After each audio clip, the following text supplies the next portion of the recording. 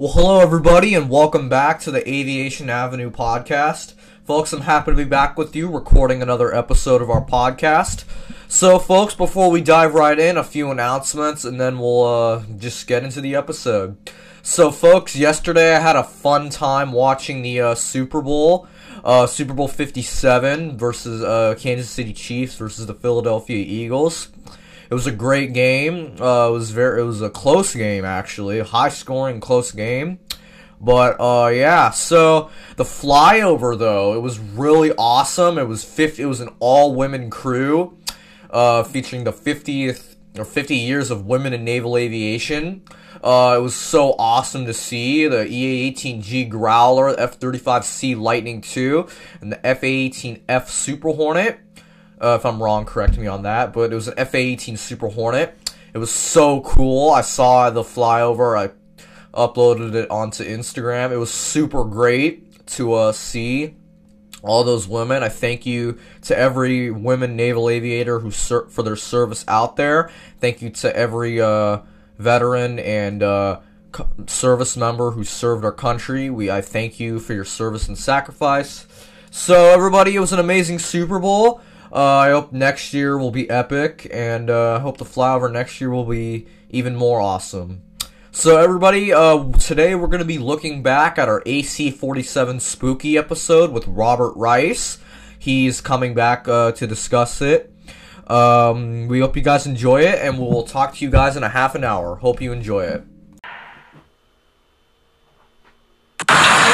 Good morning, I'm Robert Rice. I'm with the American Flight Museum out of Topeka, Kansas, and we're up here at Oshkosh 2022, and I'm with our airplane, the Douglas AC-47 gunship.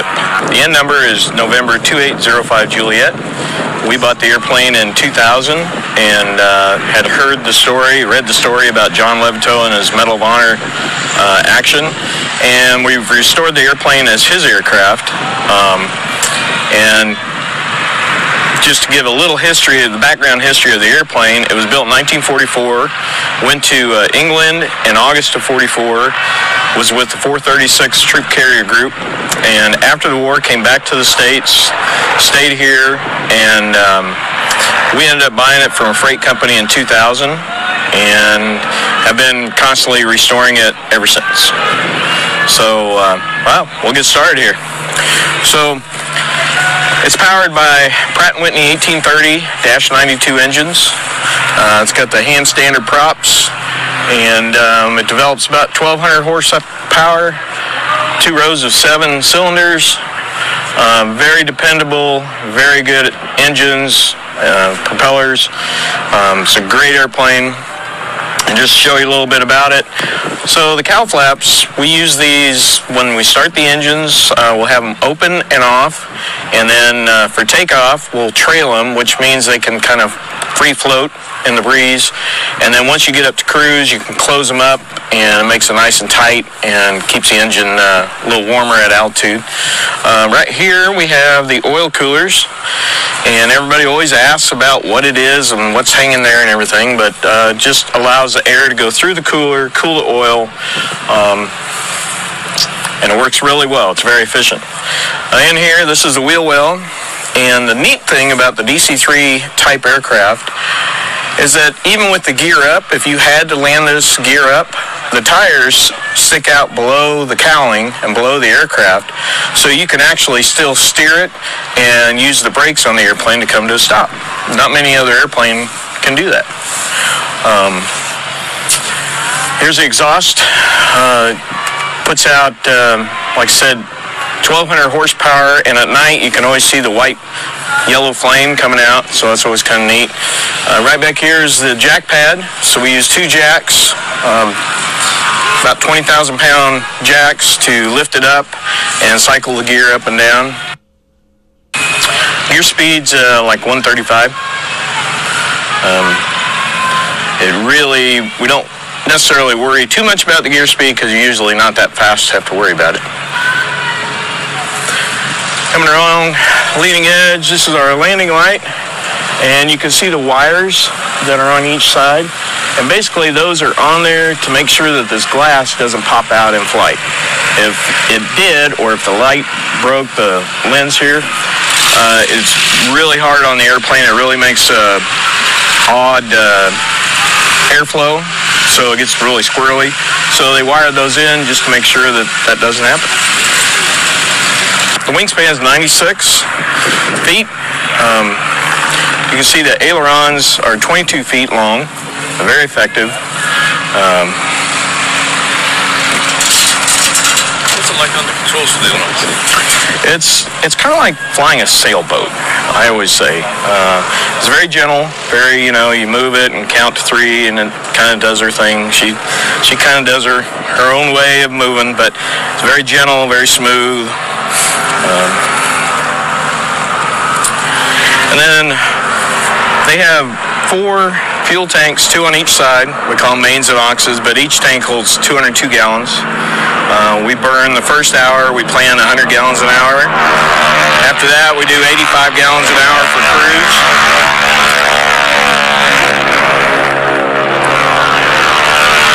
And here, you can see our miniguns.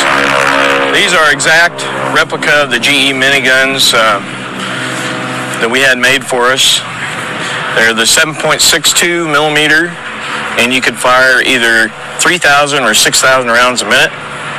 So we have flaps here, they're trailing edge, and they're real good. The main thing about it, when you're flying DC-3, if you're landing, when you land, have the other guy pull the flaps up, and that helps control it as you slow down and come to a stop.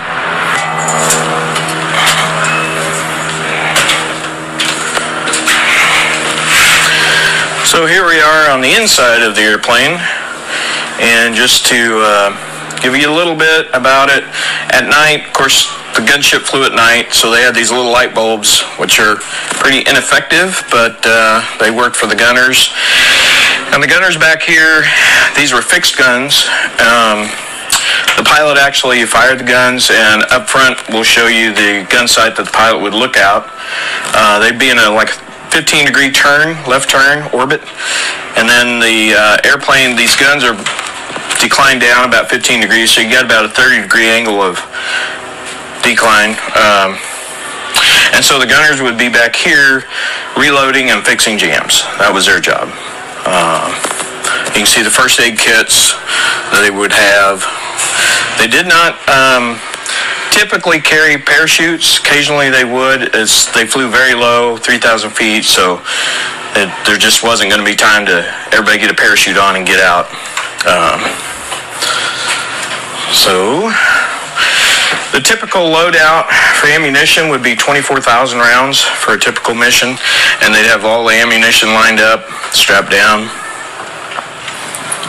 We've had some really great Vietnam veterans come in and donate their checklists for operating the guns. There's some pictures of them. This trick to get gas for a penny is going to get banned in the US. This ex-programmer got fired from his job at a German car manufacturer after exposing a software bug in the fuel management system of all cars built after 1996. Christian worked in the ecology department where his job was to make cars more environmentally friendly, but while working on ways to improve gas mileage, he discovered most cars were configured in a way that causes the engine to consume more fuel than it really needs. When Christian shared his findings with his manager, he was expecting a big promotion, but instead of getting a raise he got kicked out of the car company 3 days later. It was then he realized how big an impact his discovery could have. Blessed with years of technical experience, Christian teamed up with top car engineers, and after working for months on end they finally hit the secret everyone was trying to hide. Christian's team broke into the car's factory settings and found all car companies use the same outdated software to manage fuel consumption. Their research showed the undeniable truth. Most cars burn 30% more fuel than they should. Christian immediately started building a chip to reverse this effect. They called it FuelSave Pro. It's a revolutionary device that uses cutting-edge AI to calibrate your car's fuel usage, reducing gas costs by 30% without any decrease in performance. At just the size of a matchbox, it plugs under the dashboard of any car made after '96, instantly giving you almost double the mileage from a single tank of gas. That's an average of $3,000 in savings for every driver each year. Installation is easy and takes less than 30 seconds. Just plug it in and it works. Fuel Save Pro instantly reduces fuel costs without any maintenance needed. 80% of Americans are struggling through this current fuel crisis. That's why the inventors of Fuel Save Pro want as many people as possible to know about their latest invention.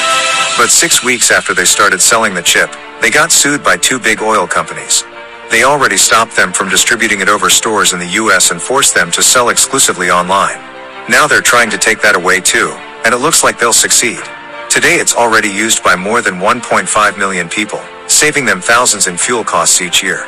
And if you want similar results, here's what you need to do. Click the link below to visit the official website and claim a 50% discount while supplies last. The founders of Fuel Save Pro are so confident in their product that they are offering a 30-day money-back guarantee with no questions asked. But you have to hurry up.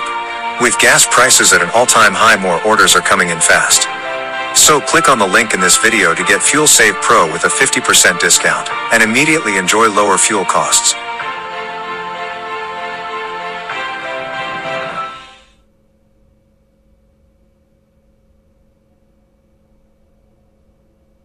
Experts say this new headlamp is a must-have to keep yourself safe. Don't buy another flashlight until you've seen what this new invention can do. This U.S. Army engineer is bringing military technology to the public, and he's destroying the $300 billion flashlight industry in the process. His invention is 20 times more powerful than a traditional headlamp, while being ultra-lightweight and energy efficient. It keeps everyone safe outside in the dark. Here's how the story began a few months ago. Robert Snipes is a 50-year-old Army engineer and marathon runner. He goes for a run 3 times a week, usually after work. But on a dark evening last winter, tragedy struck. The old headlamp he was using ended up getting a dead battery. When a driver didn't notice Robert due to poor visibility, he missed him by an inch. However, during the evasive maneuver, the car crashed right into a shop. Robert ended up getting sued for material damages. The traumatic event led to the invention of a next-gen headlamp. It's estimated that every year over 7,000 pedestrians in the U.S. are killed in traffic crashes due to poor visibility. When Robert realized this could have been him, he decided to do something about it. Blessed with a gift for engineering, Robert built a device to keep people safe at night. Thanks to a recently expired patent for a new type of LED lighting, he created a lightweight headlamp with an unbelievable battery life. And he's now making it available to the public. He called it Bright Beam, and it's a revolutionary wide beam headlamp. Unlike regular headlamps with a very narrow light source and limited reach, Bright Beam features a 230 degrees wide beam of light that lights your entire field of vision. The lighting strip is made of a new type of special LED lights, using the latest COB technology. And thanks to the long-lasting lithium-ion rechargeable battery, you can enjoy a powerful beam of light for up to 8 hours. It's also fast-charging via USB-C. Bright Beam is lightweight and has adjustable straps, so it doesn't bounce on your head. You'll barely feel you're wearing it.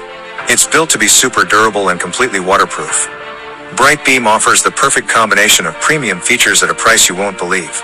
It's perfect for runners, campers, handymen, and more. Everyone deserves to remain safe in the dark.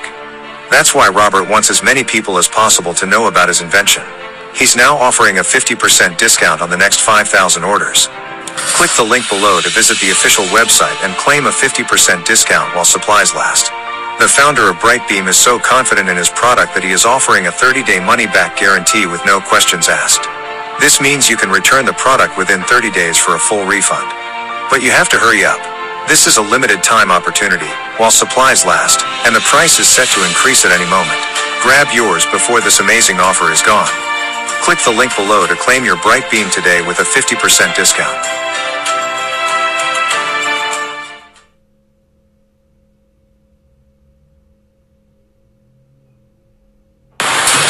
This is a parachute just to represent that they could have had a few of them on board.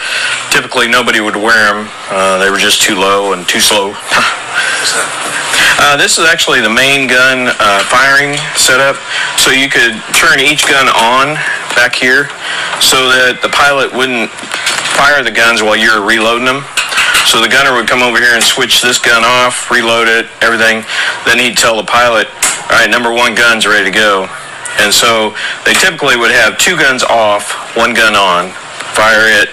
As soon as it was out of ammo, they'd shut it off, one guy'd start reloading it, and then they'd turn another one on so the pilot could keep going. And then that way they wouldn't run out completely.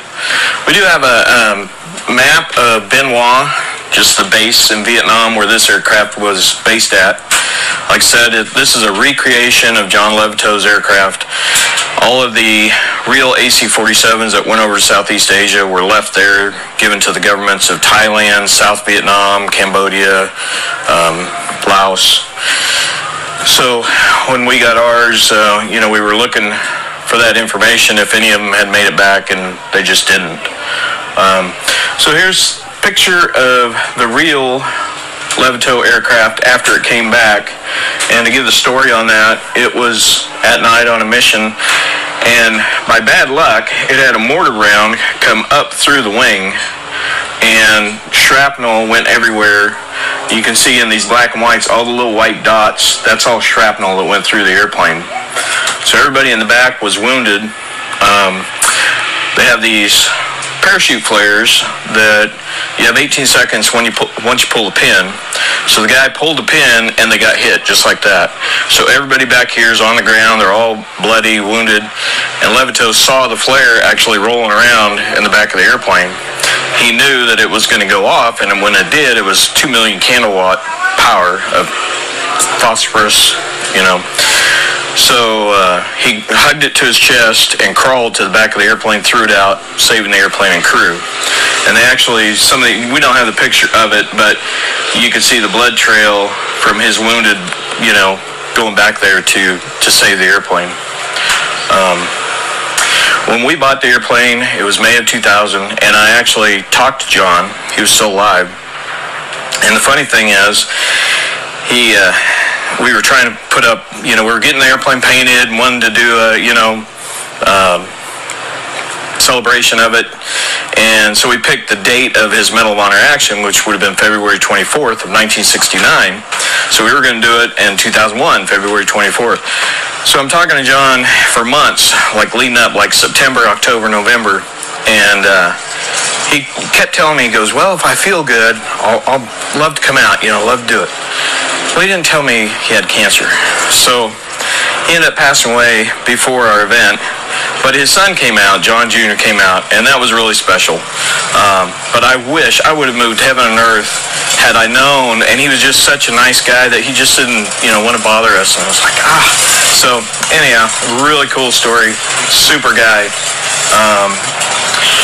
Here's some more pictures of guys that have donated to us, and I can tell you this is called the Circle of Fire. So every fifth round was a red tracer. And you can just see that as the airplane orbits around in a circle, they can direct all their fire, pinpoint position. The story on the AC-47 is anytime that they went to support a fire base or a hamlet or guys in action, they never lost the hamlet or the base where they were at because they were so effective. And usually, of course, the Viet Cong would attack at night, and they would be attacking. As soon as they heard DC-3 overhead, they'd just melt back into the ground because they knew what was going to happen. And so, very effective. This is John Levitow, and this is his citation, and this is a real Medal of Honor that we got from the Air Force Museum for display.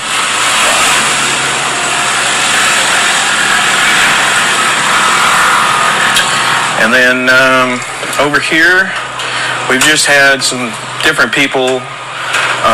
James Taylor got the Medal of Honor in Vietnam. He signed our airplane. Dean Eiler, a gentleman, and Curtis Eiler. Curtis Eiler was Dennis Eiler's son, and he was up at Oshkosh several years ago. His dad was killed on an AC-47 in Vietnam, and didn't know, that we had done this, restored it. So that was kind of cool. And then his uncle, Dean Eiler, when we were in Iowa, we met up with him, and he came down. So it's really cool.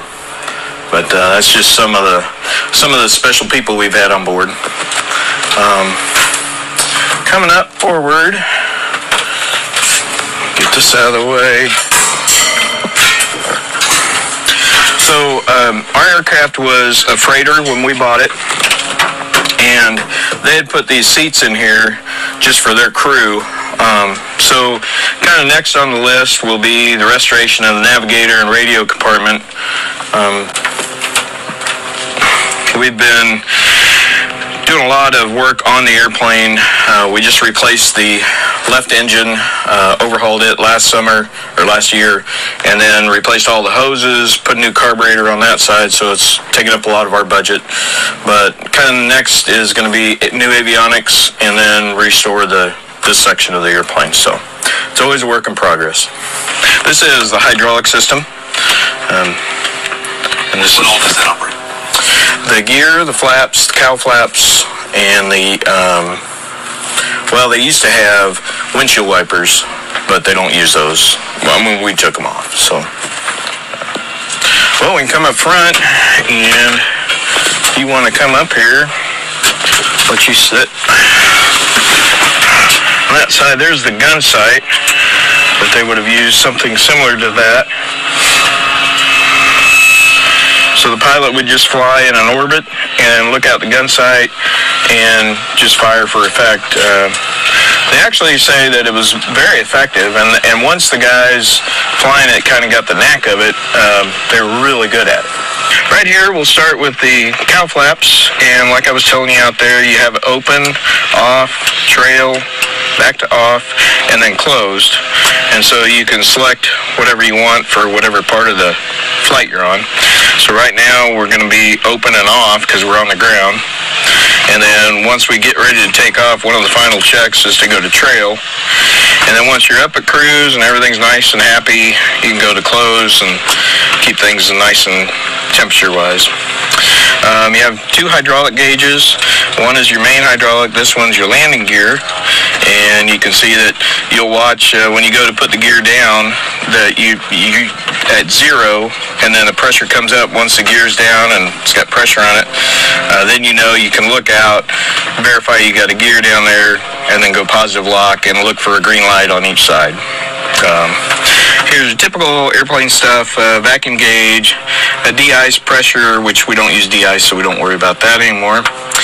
You got gear downlight, which is green, and a gear unsafe, which would be red. Your basic altimeter, vertical speed, turn and bank, DG, artificial horizon. Here's your VORs, airspeed indicator, fuel tanks. So you have one gauge, and then you rotate this always clockwise to each tank. And you can see we're going to have to buy some gas. And then over here for each engine, you have a fuel pressure, oil pressure, and then temperature gauges. Of course, your radios, and then you have manifold pressure, which operates for both engines, and RPM for both engines. You have carb mix, so you know if you're getting cold or not. Cylinder head temp for both engines. And then it's basically the same stuff on the other side. And then the big box over here, that's for your carb air. And what you can do with that, especially with our engines, because we have the Desert Scoops, you can turn those and close them, and the air will come over the back of the engine inlet and then come in through the back. So it, if you're in icing or something like that, works very well. Coming up here, you have your battery station. So you got your two generators, generator lights, and then your voltage. When we get ready to start, we have pre-oilers, which we use. It puts oil into the engine to make sure you don't have a dry spot on the crank when you go to start it. And then you have the selector for a vibrator, and your starter selector. It just allows us to switch it to like one engine, start the engine, and then when that engine's running, then you can flip it over to the other side, start that engine. And so then you got interior lights. Coming over here, you have more lights, your beacon, and then coming across here, you've got your landing lights and your passing light, and you also have a bailout bell, which still works, just like that. Avionics switch, cockpit lights, battery switch, feathering buttons, and then here to actually start the engine, you have a primer, your mesh for your sparks, and then your actual starter to turn it. Then each engine has a fuel boost pump, and then your de-icers, which we do not use, and the pitot heaters. If you can look right up here, you'll see this is where our mags are. So you have a master and then individual mags. You stand by your just normal compass. And this is our Garmin 496. These switches here are for the alcohol for the windshields. Now we don't have them anymore, but they used to have alcohol. You could turn those on and spray alcohol onto your windshield. Like I said, we don't have the wipers anymore. Let's see. Oh, fuel selectors. So each side has fuel selectors. You cannot cross feed in DC3, but you can select either engine and pull fuel out of one tank. If you wanted to, you could fly off of one tank, both engines. So you start off, you have left aux, left main, right main, right aux, and then off position. Actually very simple system, works great, lasts a long time. You got your mixtures for both engines, your throttles, your propellers, and down here is the control lock for the tail gear. And so that locks the tail wheel in place, and then when you're ready to turn, you can pull it up and over, and that way the tail will turn. Then you've got trims for aileron and rudder, and then elevator. Here's the big yellow wheel. What else we got? Of course, you got your rudder pedals here. Rudder is actually very effective in this airplane, as are the ailerons. Coming down, you've got your hydraulic hand pump. So a lot of times if you get in the airplane and you don't have any hydraulic pressure, like it's been sitting for a week or so, you can come in here and just pump that up, watch your gauge as the hydraulic pressure comes up. Then you can set your brakes, and there's your brake set. So you just push down on the brake, on the rudder, on the brake pad, and then pull out, and that'll set your brakes. Looking down here, this is the landing gear positive lock, and this is the landing gear handle. So right now we have it split just for the hydraulics. But typically, if you're getting ready to take off, so as soon as you're climbing, you get gear up call, and then you would unlock that, you'd flip that over, pull that back to about a 45, and then with the gear handle, pull the gear handle up. And then once the gear's up and done, then you bring this back to 45, or bring this back to neutral, and then that kicks back to about 45. And then to put the gear down, you come in, you put the gear handle all the way down, and then you watch the pressure gauge. When the pressure comes up to about 750, both pilots look out, make sure there's gear out there, everything looks good, and you come back in, you go positive lock with it, gear handle to neutral, and make sure you have green light on each side. And underneath here, you have your firewall shutoffs and your fire extinguisher master switches. So that's part of our checklist, is to make sure that the fire extinguisher master switches are still down and safety wired, so that if you were to pull those off and then fire it, you'd fire the fire engine bottle. And then these are the firewall shutoffs for fuel and oil and hydraulics.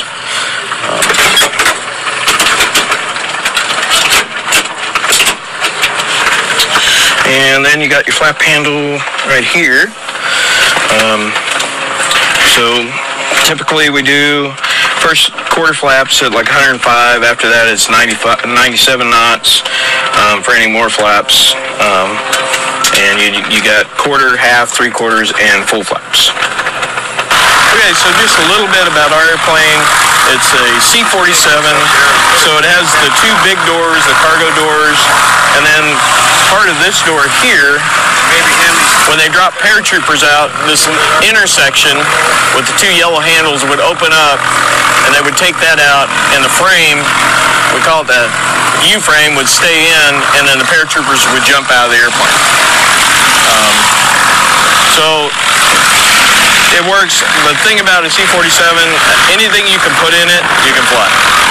It's amazing. It carries like 6,000 pounds of cargo, and it has hauled everything from animals to ammunition, fuel, people. It's the jack of all trades. Just does everything, does it well. So a little bit about the tail. It has a very large rudder. It's very effective. It works great. It is fabric, so our control surfaces, our elevators, our rudder, and our ailerons are all fabric covered. From what I understand is in World War II, it was quicker to do the fabric than it was to put sheet metal on there. And of course, if you have damage, then you have to patch it. In the field, it was very quick to make a patch. Here we have the elevator trim. Doesn't take a whole lot of trim. Airplane usually in cruise, once you get a cruise out and in smooth weather, it'll just fly on its own. It's you trim it up, it just flies great. But if you need it, it's there. Coming this way, these are static wicks, typical of a lot of airplanes, just to dissipate electricity. Coming around here, so we have a tail wheel on this aircraft. When you go to take off with this airplane, you have the control stick back, control wheel back, until you get some airspeed going, and then you need to push the control yoke forward until you get to flying speed, and then ease it back. It will get you in trouble if you try to hold it back, because the airplane, once you bring the power up, she will take off. So if you don't push the nose over to allow it to get flying speed, it will take off in a stalled condition, which happens to some other airplanes. So basically you can actually see it on videos where they take off like this, and then pretty soon the wing stalls and down they go. So it's not a problem once you get used to it. It's almost, you don't even think about it. But you bring the power up, you have hold it back, get rolling, get a little speed going, then you push it over, get the tail up, and then wait for flying speed, which is 84 knots for rotation, V1, and then she just lifts off. So works great. One thing about our airplane, and I'm sure there's a lot of other C-47s, but it has unique patches all over it. And we're not really sure. What we do know is that it was in combat, so we don't know, what all of these patches are for, if it was combat related or not. So very unique. It's almost every C-47 is different. You see them all over the place. So, and then of course up here, now behind this panel is where they would have the anti-ice, de-ice alcohol for the props and the windshield and the carburetor. We don't use it. We don't fly in the ice. We don't want to treat her like that, so she's just a baby. And again, I was telling you about the fuel tanks. We have 4 fuel tanks, 2 on each side. You have a forward one and a rear. We call the forward one the main, the back one the aux, but they're actually all the same. You can call them whatever you want. Up on top of the engine, we have oil tanks, and they hold 29 gallons. We typically fly it at about 25 gallons. Anything more than that, and it starts blowing it out. So, come along the trailing edge. These are, split flaps. And then we're back out to the aileron. Here's aileron trim. Ailerons are very effective, especially in a crosswind. You really have to utilize them because they work great. And then out to the wingtip. Leading edge. These aircraft did have de-ice boots on it. Ours were taken off by the freight company when we bought it, so we just painted them. What else can I tell you? Our aircraft, I can tell you this, has Goodyear disc brakes. So there's several different variations of brakes for the DC-3. Ours is kind of the prized, the best brakes that you can get. You can have the expander tubes for these. These actually have 2 brake pucks that squish together, and so they work really well, just like a car. The expander tube, it expands up against it to make it brake, and a lot of times you have to replace the expanding tube, and so there's a little more issues with it. This is my pendant light. I got it at Wayfair. This is my spatula, also Wayfair. This is the birthday cake I made for my kid. It looks better in this light.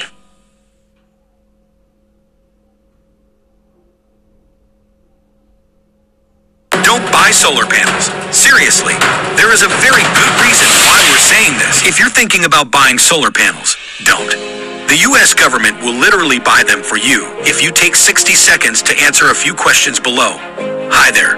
If you are a homeowner in America, and you wouldn't mind saving a couple $1,000s on your electricity bill this year, then you're really going to love what the U.S. government has just announced. You see, a few days ago, the U.S. government released a new stimulus program with the goal to encourage as many Americans as possible to go solar, and that way contribute to a healthier planet. And they're giving away brand new solar panels and a Tesla Powerwall to ordinary Americans at no cost to you or your bank account. As they said, they'll even cover the cost of the installation. Plus, if that wasn't enough, you'll even be handed a $2,500 stimulus check on top of that. Which means today, in case you still haven't gone solar, you can get solar panels installed on your house without paying a single dollar whatsoever. And of course, $2,500 for being generous enough to accept that offer. Crazy, right? And all you need to do to apply is take a short survey by clicking the button below this video. So underneath, you can see these are the radio antennas. We've got air inlets to bring cool air into the cabin. This is an old ADF radio antenna, and then on each side under these panels are where the batteries are. So you unscrew the panel, it folds out of the way, and then the batteries drop down. And then coming forward, you've got your pitot-static, and then more radio antennas, and we call them the whiskers, these big antennas. They were the military HF radios. One of the most rewarding things about our operation, and I probably get the most joy out of, is the Vietnam veterans who come up and talk to us about their role, how it affected them, and we've gotten everybody from pilots who flew it, crew chiefs who worked on it, and the guys on the ground, the infantry guys. They'll come up, and the first thing they'll say is, "This thing saved my ass." And it's like, really? Tell me the story. And so they'll tell us the story. I was just telling Eric a little bit ago, one of the actual Warbird volunteers here came up yesterday to me, basically said, "This thing saved my ass." And I said, "Well, tell me your story." And he said he was on the ground, and they were being overrun, and they were being attacked. They were being overrun. They could see the flashlights and the whistles of the enemy VC coming at them. They were surrounded. They called in Spooky, and she came in and pretty much killed off all the enemy, and the rest of them ran away. So it saved him on that night. And it's special to hear, you know. This airplane has affected so many different people in so many different ways. And that's what I think the true love affair with DC-3 is. Started out for civilian, was airliner, military. They're still operating them in South America, hauling freight all over the place. So it's just timeless, you know. It's just a great airplane. It's a great design. You can look at it. It has that Art Deco kind of look to it. It's just beautiful, clean lines. Flies great. You can't beat it. I'd like to thank everybody for watching this video and getting to know us a little bit. We are the American Flight Museum. We're in Topeka, Kansas. And you can go to our website, AmericanFlightMuseum.com, and check us out. Thank you. Okay, everybody, that was our look back episode on the AC-47 Spooky. We hope you guys enjoyed that. Thank you again to Robert Rice for coming on this episode and talking about this wonderful airplane with us. And thank you to Eric Johnston for recording this wonderful video. He's a great YouTuber and a great person. The video rights will go to him. So everybody, we hope you enjoyed it. That'll do it for this week. Make sure to follow me on Instagram, Aviation Avenue Podcast, or Aviation Avenue Pod, excuse me. Subscribe to my YouTube channel, Aviation Avenue. Become a patron at patreon.com/aviationavenue. Make sure to use listener support using the link in any podcast platform. and check out my website at www.podpage.com/aviation-avenue-podcast. And we will see you guys next week here on the Aviation Avenue podcast. So long for now, everybody.